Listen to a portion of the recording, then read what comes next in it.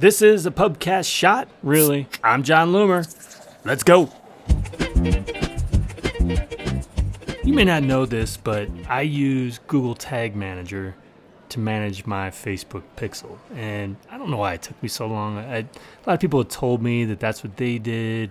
And I don't know if I just thought it was too complicated or what. But I've been doing this for the last year or two. I'm not sure exactly.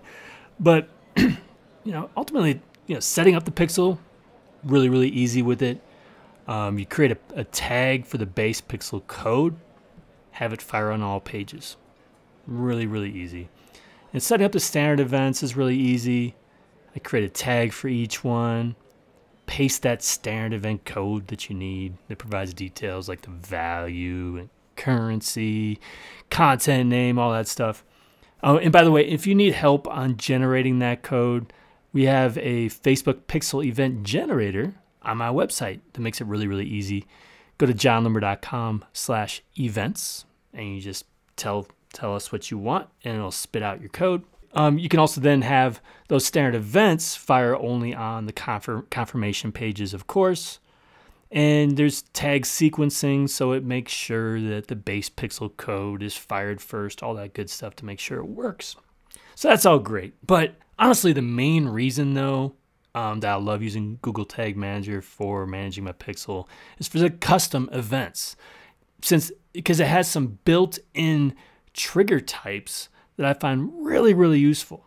So there's one for scroll depth. And so I've created a custom event for anyone who scrolled at least 70% within a page. But I've experimented with anything from 50% to 100%. You can have it fire multiple times depending on how they scroll, all that kind of stuff. They also have a timer trigger type. Same kind of thing. You could have it fire at whatever interval you want multiple times.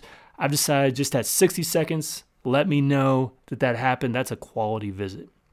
And finally, the one that I use, at least, there could be others that would be really useful, is for an embedded YouTube video.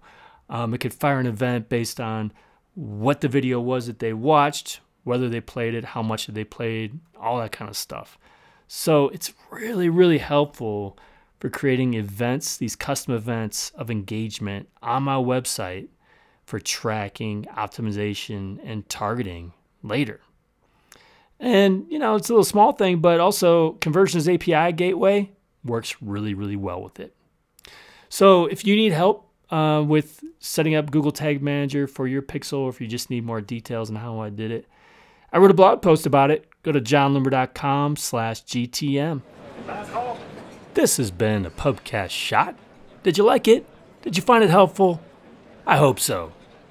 You should subscribe. You really should. I don't care whether you're on Apple Podcasts, Facebook now, Spotify, Overcast, Stitcher, Castbox. They're all out there. Doesn't matter.